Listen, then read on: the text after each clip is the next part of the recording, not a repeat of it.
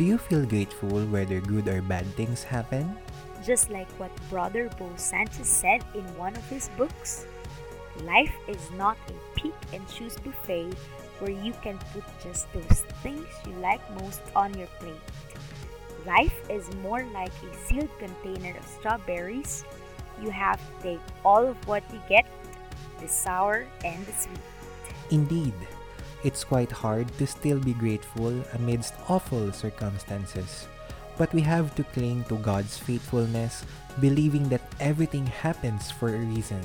And with a grateful heart, we can be at peace that God is still working, even during the times that we don't understand what's happening. In this fourth episode of Hashtag Convey, we will talk about why having gratitude is the best attitude.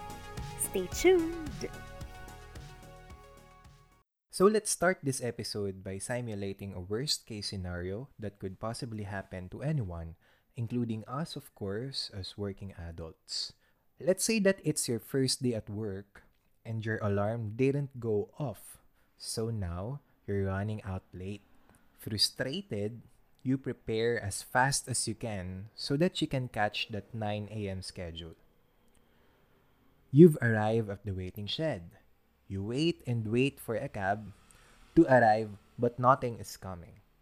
After a few minutes, alas, one arrived, but the moment you tried to enter the cab, someone shoved you out and took your chance away. Shish! Looking at the time, you then gambled and took the bus. You know that it has a longer route to office, and you need to stand already if you want to ride out. So after that little war zone journey, you arrive at your destination, the office building. You then brushed yourself up and hurried to the entrance. Time check, it's 8:50 a.m. already. You are panicking. You rush to the elevator after i-check ni Kuya Manong Guard yung bag mo, hoping for that ride.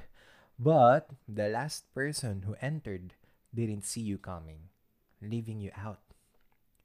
So inispam mo ngayon yung going up button pero wala talaga. Na after that, you decided to take the stairs then. Even though it's on the 6th floor, you have no choice and no one stopping you as you rush to it.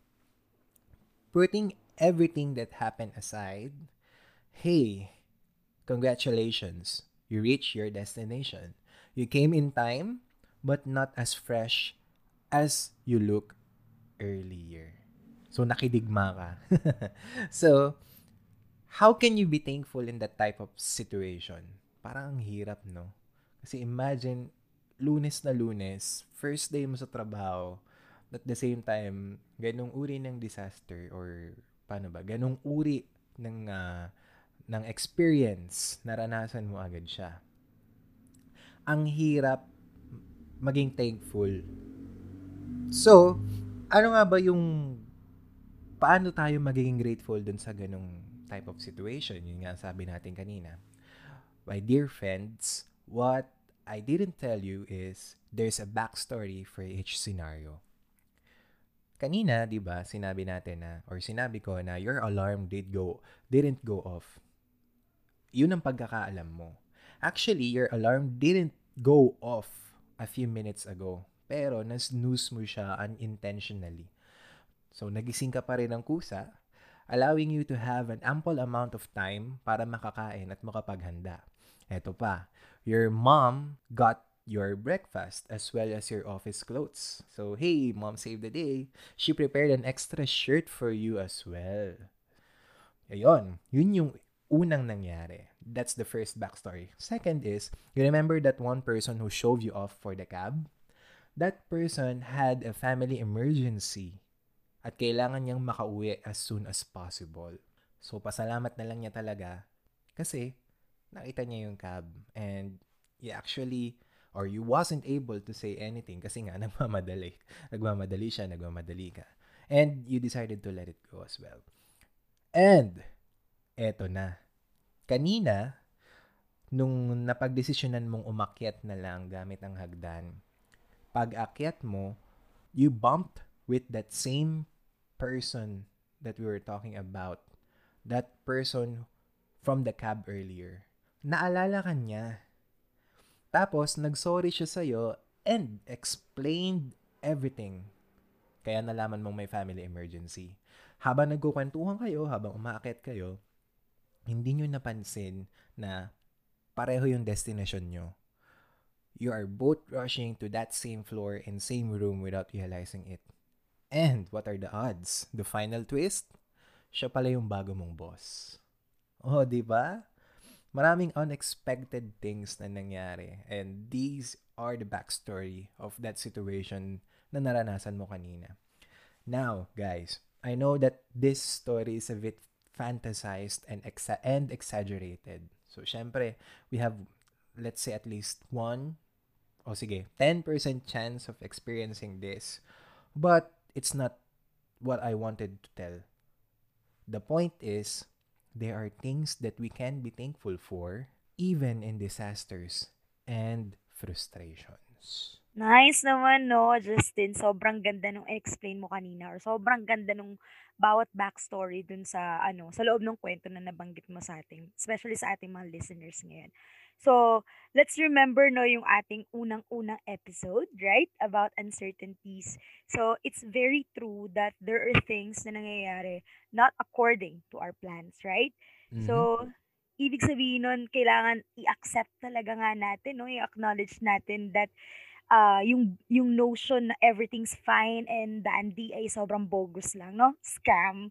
Na parang, oh, lahat na nangyayari sa buhay natin is like a fairy tale, di ba? Kasi living your life with gratitude doesn't mean na lahat, lahat ng mga nangyayaring situation sa atin is all good, positive, right?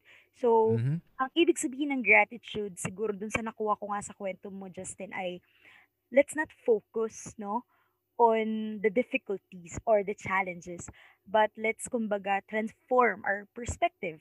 'Di ba nga it's all boils down do sa mindset talaga, tama ba? Na if you Mm-hmm. will choose to focus, no, on your to focus your time and attention on what you appreciate, on the things that you are grateful for. Kasi nakarelate talaga ako eh, yung sabi mo nga na ah, kahit na na-late ka na nagising, 'di ba? Pero nag-prepare yung mama mo ng pagkain mo para Mm-hmm. energetic ka sa buong araw mo Thanks, and all Mom. thanks mom talaga. So parang ang isa rin dun sa talagang pinagpapasalamat ko, let's say ang tagal ng jeep, 'di ba?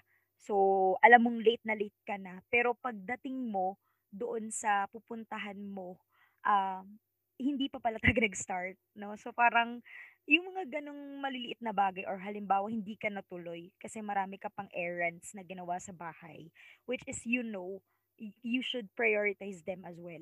Ta's kailangan Mm-hmm. mo yun, kailangan ng family mo, ikaw, to do that for them.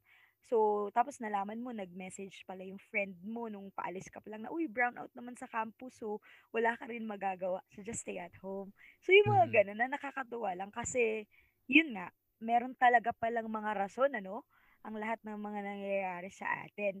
Now, ano nga ba, no, ang importansya or the reasons why we need to be grateful or why we need to have a grateful heart regardless of the situation. So, di ba may nabasa tayo, no, just in a blog Mm-hmm. written by Lisa Apello Lisa online. Apello online. Yes, so natuwa tayo dyan. So, today or tonight, whatever time you're listening to our podcast now, so here are the 12 reasons. I-unpack natin yung power of gratitude. So, ready na ba kayo? Ready na! Ready na, yay! Aba, syempre po. So, iisa-isahin natin yung 12 reasons why gratitude or why having a grateful heart is a great attitude. Okay, so ang unang-una natin ay gratitude glorifies God. 'Di ba? Sino nga ba ang dapat natin talagang pasalamatan every time na napi-feel natin yung blessings? Yung mga gifts ba mismo na yun? Or for example, na-promote ka sa trabaho, dapat ba ipagpasalamat talaga agad natin is yung dahil sa boss natin or dahil sa sarili nating kakayahan kaya nangyari yung promotion? But our gratitude glorifies God as we acknowledge, no, hindi yung gifts na nasa harap natin, kundi yung giver mismo. Because gratitude helps us realize na lahat ng meron tayo, hindi talaga atin, right? Kundi galing to sa Panginoon. And every time na nagpapasalamat tayo, na-acknowledge dun yung power ng Lord. That He is a generous God, that He is our great provider, and He's very generous. So that's our first reason kung bakit dapat tayo nagpapasalamat. Because it glorifies and it praises God. Okay, so now let's go to the second reason. Gratitude helps us see God. Kasi 'di ba nga, especially ngayon may pandemic, your beliefs or your perspectives in life are clouded by what's happening, especially the negative things. So kapag ka tayo ay patuloy na nagpapasalamat despite of those things, it helps us sense God's presence. No, the comforting presence of the Lord, His personal care, and His perfect timing. Na nakikita natin na nag-e-exist siya, alam naman natin na kasama natin siya, nandiyan lang siya for us, talaga lang na puwedeng pagdaanan muna natin yung gano'ng problema before natin ma-realize yung plano niya for us, yung better plan niya for us. So, it really helps us see God in a different angle, parang gano'n, when we started to become more grateful. And the third reason why gratitude is very important for us talaga sa ating life, it puts us squarely in God's will. So, ano ibig sabihin ba nun, di ba, na it puts us squarely in God's will? So, habang tayo patuloy na nagpapasalamat, no, hindi lang sa mga sunny days, kundi sa mga hard days natin or sa mga panahon na tayo ay problematic, doon natin talaga mas naiintindihan na not all our plans, not all our plans yung mga mangyayari, but it's God's will. No? So it's very important that we feel grateful. And the fourth reason is gratitude brings peace. Gratitude helps us see that God's hand is all over our circumstances. Di ba parang dahil nga ipinagpapasalamat mo yung mga nangyayari sa'yo, it makes you feel peaceful at all times na regardless kung gaano ka lakas yung level ng problema na pinagdadaanan mo, God tells us that if we give Him our thanks, He will also give us His supernatural peace na hindi mo kailangan mag-alala of the things na nangyayari, especially yung mga bad things, kasi He's always in control. No? So let's be grateful because of that. And number five, gratitude draws us to God. So every time na mas pinipili natin magpasalamat, no, instead na tingnan yung mga hindi magandang nangyayari sa buhay natin, mas lalo tayo na nahinihila papunta kay Lord, kay God. Kasi nga, we deserve, kumbaga, we are not deserving actually. So, pero dahil sa pagpasalamat na yon, the gratitude for the magnitude of God's undeserved kindness draws us more to Him. Na dahil ipinagpapasalamat natin yung mga circumstances, patuloy tayo nung inilalapit sa Kanya. Okay? And then, the sixth one, gratitude brings contentment. Yan. So, if we aren't grateful for what God has given us, getting more won't satisfy us either. Being thankful is the key to contentment. Kasi nga, 'di ba, kahit maliliit na bagay na appreciate natin or na ipagpapasalamat natin, and then um doon natin na-realize na kontento tayo. So kung ano yung meron tayo, nagpapasalamat natin siya, maliit man or malaki. So yun yung unang anim na reasons why we need to be grateful. Una, again, kung titingnan natin, no, tungkol muna kay God, talagang kailangan natin magpasalamat because it glorifies God. And then pangalawang reason why we need to be grateful, because it helps us see God's presence or feel God's presence. Number three, gratitude puts us squarely in God's will. Number four, gratitude brings peace. And number five, gratitude draws us to God. And number six, gratitude brings contentment. Okay, number 7, gratitude deepens our faith. So, my gratitude journals are testimonies that on my hardest days and in the worst circumstances, God's record of faithfulness is 100%. So, anong ibig sabihin nun? Yung mga testimonya o yung mga nararanasan natin sa bawat araw, even on those hardest days, no? Siyempre, maganda na magkaroon tayo ng remembrance or notation or parang record na nangyari to. Usually, yung mga ganong bagay, nilalagay natin siya sa gratitude journal. Tapos, yung gratitude journal na yon, kapag naranasan natin yung one of the hardest days na meron tayo, we can go back to it and then read it. Now, by doing that, you'll see how faithful God is in our lives. Kasi despite sa lahat na nararanasan mo ngayon, talagang God is very faithful and merciful and a joyous God. Kasi binigyan ka niya ng kakayahang huminga sa mga panahong nahihirapan ka na. Gratitude deepens our faith because on those times, you are being able to see God in His own kindness and in His own grace for us. Yon. So, I mentioned something about gratitude journal. So, mamaya pag-uusapan natin kung ano yan. Alright? Next item is gratitude leads to joy. Ayan. The overflow of gratitude is joy. Kagalakan. Realizing God's abundant goodness even in the hard is a gateway for joy. So, ano bang ibig sabihin nito? So, let's say that on those 99% of your experience, of your bad experience, let's say there's still a 1% na talaga namang yun yung gateway mo for being a successful or being of all these bad things, there's 1% good na nangyayari sa kung ano man yung nararanasan mo. And if we just focus and if we just learn how to focus on that 1%, it will lead us to joy. That's the gateway of being happy even though we're experiencing difficulties. So, ano ba? Bigay ako ng example. So, halimbawa, na-stuck ka sa traffic jam. So, sobrang traffic. So, wala ka namang magawa kasi traffic nga eh. Ngayon, habang nandun ka sa traffic jam, biglang nag-play sa radio yung favorite song mo. So, yung nasa paligid mo, naghihiyawan sila na, uy, traffic, parang, uy, wag ka nang sumingit, ganyan, ganyan, ganito. But then, instead of being one with them or being focused on what's happening outside, you then focused on that jam of yours. So, parang di mo na napansin na, ay, traffic pala. So, parang ayun. Parang instead na magkaroon pa ng super negative thoughts, nandoon ka na eh. You just have to accept na ganun talaga traffic jam. And then, after accepting the reality, nakakita ka pa ng isang rason at ipinagpasalamat mo yung rason na yon kasi nakalagpas ka dun sa situation, on that frustrating situation by singing with the jam that you heard from the radio.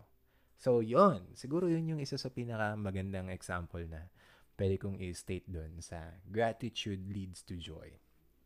Number 9, gratitude defies Satan's lies. So, through gratitude for God and the abundance He gives, protect us from caving to the enemy's lies. So, connecting doon sa scenario ko kanina about sa traffic jam. Alam mo, si Satan talaga is a very, ano bang tawag namin dyan sa ministry? Napakatuso niyan. Mapanlanse, oo. No, lagi kang lalansihin yan pag may pagkakataon.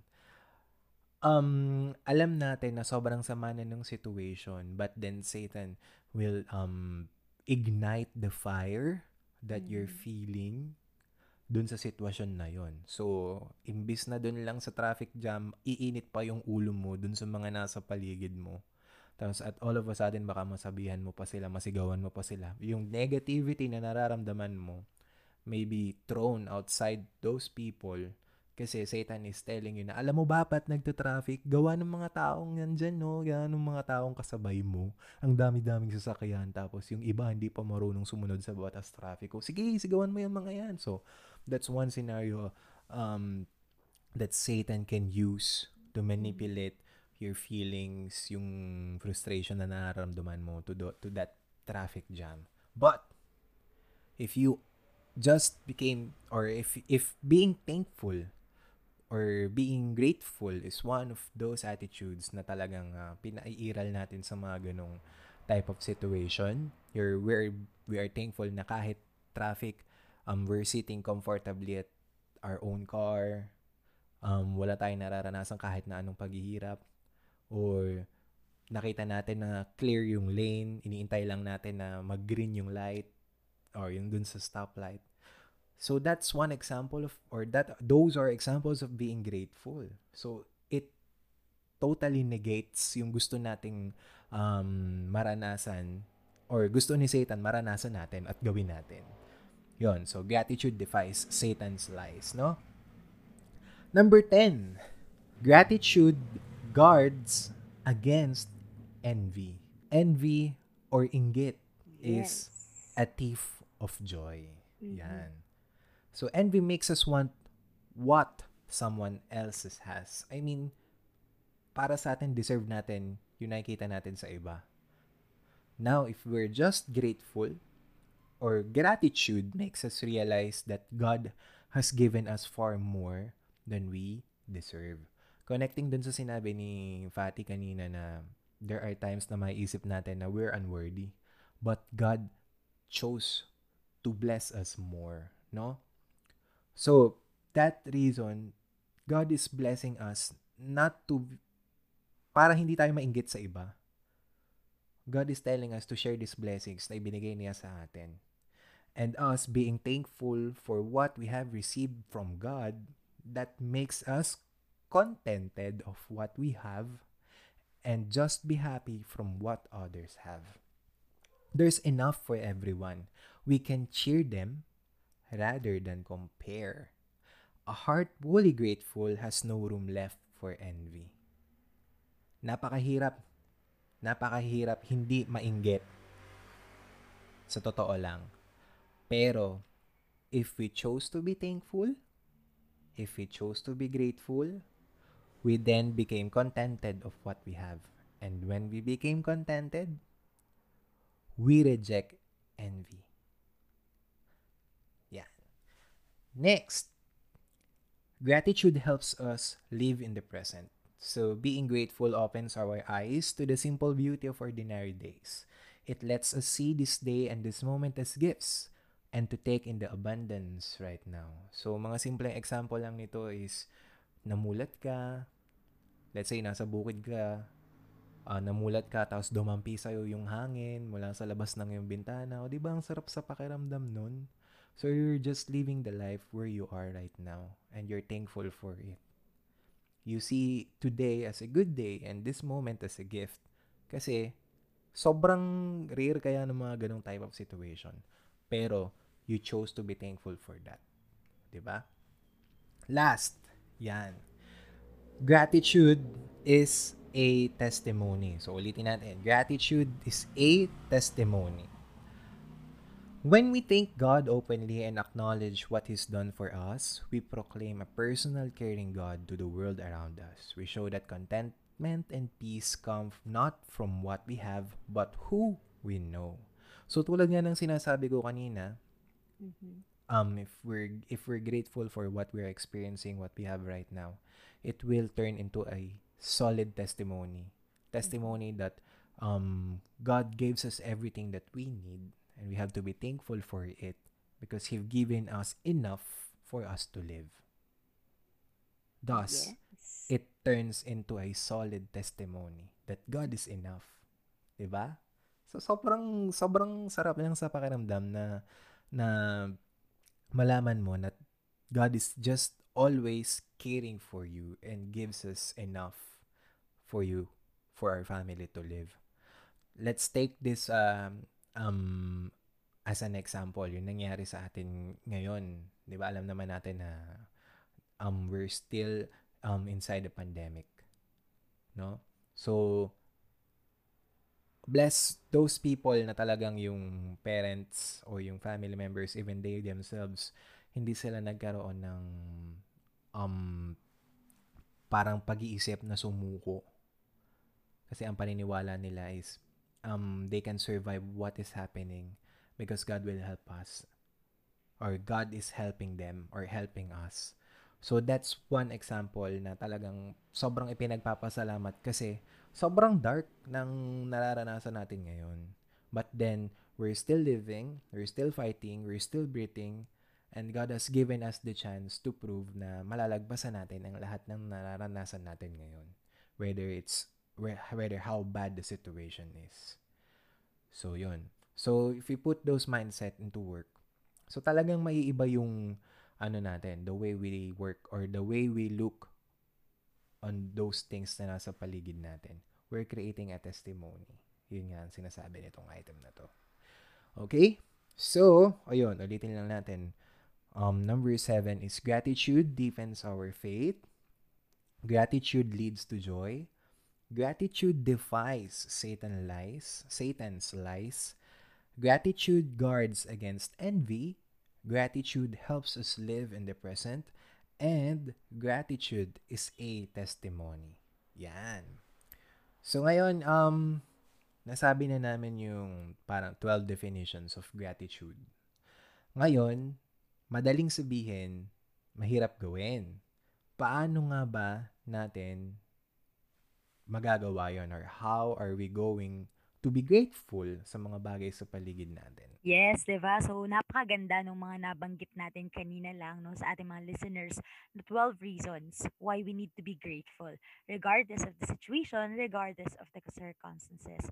So unang-una no, let's be grateful of the good things kasi nga yun, maraming blessings tayo natatanggap from the Lord, and it exalts or it acknowledges His great power sa ating mga buhay, His generosity, His provision, His grace, most importantly. So let's be grateful of the good things in life. And the second one, in summary, di ba, let's be grateful of the bad things as well. Kasi nga, despite dun sa mga nangyayari sa ating mga pagsubok, lagi natin titingnan that there's the back of the coin, or may kabilang side. Sabi nga may backstory, no, to every story, and that we should be faithful as well dun sa promise ng Lord na hindi naman niya tayo inabandona, hindi naman na tayo pinabayaan, or hindi niya naman gusto na talagang tayo ay pasakitang maigi, no. So, yun nga, tineturn niya yung test natin into testimonies, gaya ng sabi ni Justin. Tineturn niya tayo from victims into victors, di ba? At yung iba pa nating mga hindi magandang mga nangyayari, into a great story na maaring hindi man natin naiintindihan for now. Pero in His perfect timing, ay maintindihan din natin. And lastly, di ba, let's not just appreciate yung mga blessings or yung mga achievements natin, for instance, pero let's also be grateful of other success na yun nga, mawala sana sa atin yung comparison, because comparison and envy are thieves of joy. Talagang sila yung parang sponge na ano, 'di ba, nakukuha nung happiness natin and joy, because we tend to focus on other success, hindi yung mga ano natin, yung mga meron sa buhay natin, na if we will focus nga lang talaga dun sa mga meron tayo, mas marirealize natin that, si Lord lang pala enough na, no? Yung family pala natin, yung buhay natin, yung everything na meron tayo, even our own breath, di ba, ay talagang dapat nating ipagpasalamat. So, ngayon, pag-uusapan naman natin, paano ba tayo makakapagpasalamat, since alam na natin yung iba't ibang mga reasons why we need to be grateful or why we need to have that gratitude. So, ang unang-una din sa isa sa mga blog na sinulat ni Lisa Apello ay magawa nga tayo, yung sabi ni Justin kanina, the gratitude journal. Ako talaga yung tao na, di ba alam mo naman yan, Justin, mahilig akong mag-ipon ng memories sa ating jar of Hindi. memories. So gusto ko yung sinusulat ba, or hindi man ako halimbawa ganun, although madaldal din ako, alam mo naman, pero parang Hindi. may times na may times din nga na gusto ko isusulat ko lang, lalo na if I'm not yet ready to tell that to other people. So, since elementary ako, nagsusulat na talaga ako ng diary. Pero yun nga lang, yung diary, ano siya eh, mixture talaga siya ng mga good things or good memories, saka ng mga bad or negative things na nangyari sa akin sa bawat araw.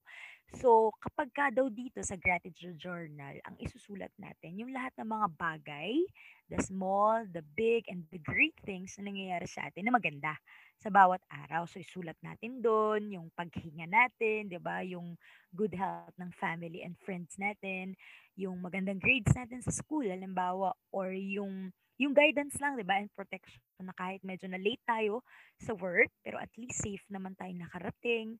Yung sabi mo nga kahit nagkaroon ng traffic jam, na-maximize mo naman yung opportunity habang nandun ka while waiting for the traffic to end, 'no, kahit hindi talaga naman natatapos. Pero nama-maximize mo because you have that spare time para halimbawa makapag-review nung ipapresent mo sa board or sa mga workmates mo, 'di ba, sa boss mo. So there are many reasons to be thankful for.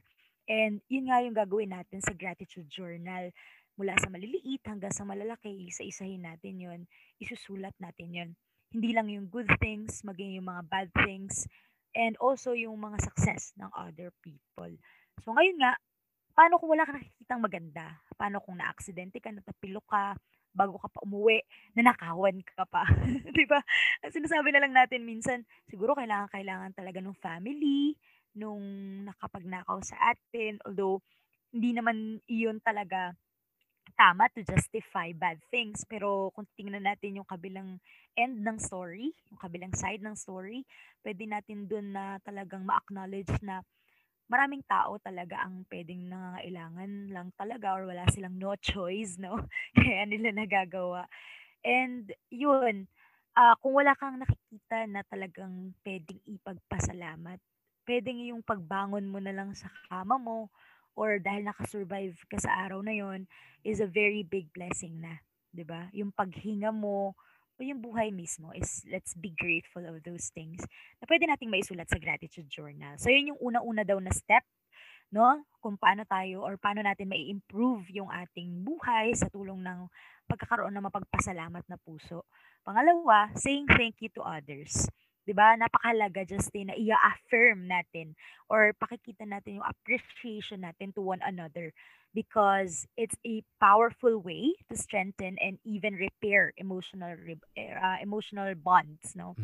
Oo, yan. Napakagandang ano niyan, parang, emotional boost or support. True, sa Mm, true, 'di ba? Na mm. parang, "Uy, I appreciate you today kasi ano, 'di ba nakaka-proud yung ginawa mo kanina dun sa classmate natin," or for example, "Uy, nakita ko yung ano, presentation mo sa ano, sa mga colleagues natin. So, very interesting siya." So, kung baga kung titingnan natin, lahat naman ng bagay ay merong mga magagandang side, 'di ba? Kung if we will just focus on the good things, nakikita natin na marami talagang pwede tayong i-affirm or i-improve or talagang i-appreciate. So, kapag nagte-thank you tayo sa ibang mga tao or 'pag ina-appreciate din natin yung hindi lang yung mga 'di ba minsan ang hirap ano, i-appreciate nung mga negative things.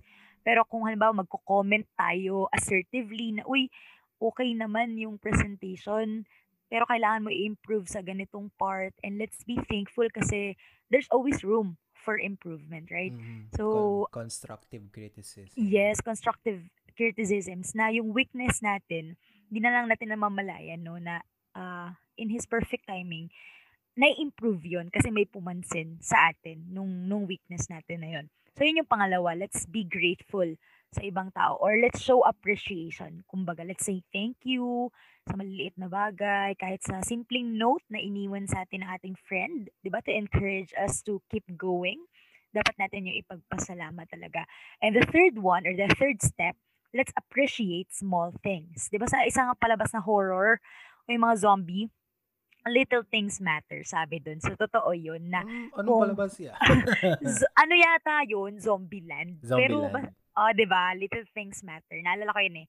Kasi yun talaga yung tinatandaan ko every time na, yun, may mga maliliit na nangyayari sa buhay ko na dapat ipagpasalamat. Kahit maliliit na mga bagay yun, nagdo-domino effect yun na, kung hindi nangyari tong small thing na to, hindi mangyayari yung big things. So, kung kaya mong ipagpasalamat kahit yung napakamaliliit lang na mga rason para magpasalamat ka, mas madali nang magpasalamat dun sa mga malalaking blessings, 'di ba? Or yung mga talagang nakikita mo na kumikilos si Lord sa iyong buhay. And of course, most importantly sa lahat, no, ay yung praying or yung pagpe-pray natin. So through prayers, especially kapag sinisimulan natin yung ating panalangin with thanksgiving, mas lalo nating acknowledge, no, nararamdaman doon yung presence ng Lord na dinudro niya tayo pabalik sa Kanya And ano man talaga yung mga pinagdaanan natin for that particular day, it boils down pa rin dun sa talagang sense na nakakagalak na pinahiram ka niya ng lahat ng meron ka ngayon. Kasi lahat naman ng meron tayo eh, hindi talaga sa atin. But we should focus on giving thanks sa ating giver. Kasi yun nga, through prayers, binabalik natin lahat talaga sa kanyang kapurihan at pagpapasalamat para sa panibagong bukas na ganun ulit yung mangyari sa atin or maranasan ulit natin yung love niya and mas magpasalamat pa tayo because of that. So yun yung ating 4 steps on how to become more grateful sa ating buhay. Una, let's make a gratitude journal. Pangalawa, let's say thank you or appreciate other people and kumbaga, let's avoid envy to get all our happiness, our contentment, our joy. Let's be thankful na 'di ba umaasenso din yung ibang tao. And then lastly third to the last, appreciate small things because little things matter. And lastly, let's pray with thanksgiving and with a grateful heart. Ayan. Paunti-unti nating gawin yan, yung mga bagay na yan. And we will slowly but surely teach ourselves how to be grateful for the rest of our lives. Ngayon, allow us to leave or give you a challenge, no? So, kanina nga, in-explain na natin kung ano yung gratitude journal. So, using that gratitude journal, write, sulat, 5 things that you are grateful for today. 5 bagay na ikaw ay pinakang thankful or pinakang grateful. So, let's say, Yes. tapos ka na sa trabaho, umuwi ka. Get your journal and then write those 5 things that you are grateful for sa Mhm. araw na yon. Every day, no Mhm. matter how big or small, write it down and gawin nyo siya for a month. Sabi ng boss ko dati, while I was still adjusting for the night shift, our body has the capability to fully adjust dun sa bagong sitwasyon for 66 days. So, imagine, no? Parang hindi naman ako naka 66 2 days. months. Parang 2 linggo pa lang ata, adjust na ako. Pero, Mhm. ayun, consistency is the key. So, let's do Yes. that. Write those things that you are thankful and grateful for, no matter how big or small it is, sa iyong gratitude journal for a month. So, yon. Pagkatapos mong masulat yon, tap or challenge a person who can be as your gratitude partner doing another month of challenge. So, magtatap ka ng isang tao na gagawin yung ginawa mo for another 30 days. But, may twist sa huli kapag natapos nyo na, share nyo yung moments na yon with your gratitude partner. O, di ba? Parang ang saya nun. Ano bang mga bagay na sabi mo dun sa partner mo? Ano ba yung bagay na ikaw ay naging Papasalamat. mapagpasalamat dun sa araw na yon? Yes. Oo. Ngayon, pag natapos nyo yun ng partner nyo, pass the challenge to anyone you know after a month. And then just spread that challenge sa mga kakilala mo pa. So by siguro bago matapos ang taon, lahat kayo magkakakilala at lahat ng challenge mo, you are now, I assure you, you are practicing how to be grateful and you will be grateful. Hindi mo man alam pero parang ano na siya, na-instill na sa'yo. Nagiging habit na, Unintentional. no? Oo, naging habit na. Yan. And of course, to end our talk, so allow me to share this anchor verse. This came from Psalm 136, verse 1. Give thanks to the Lord, for He is good.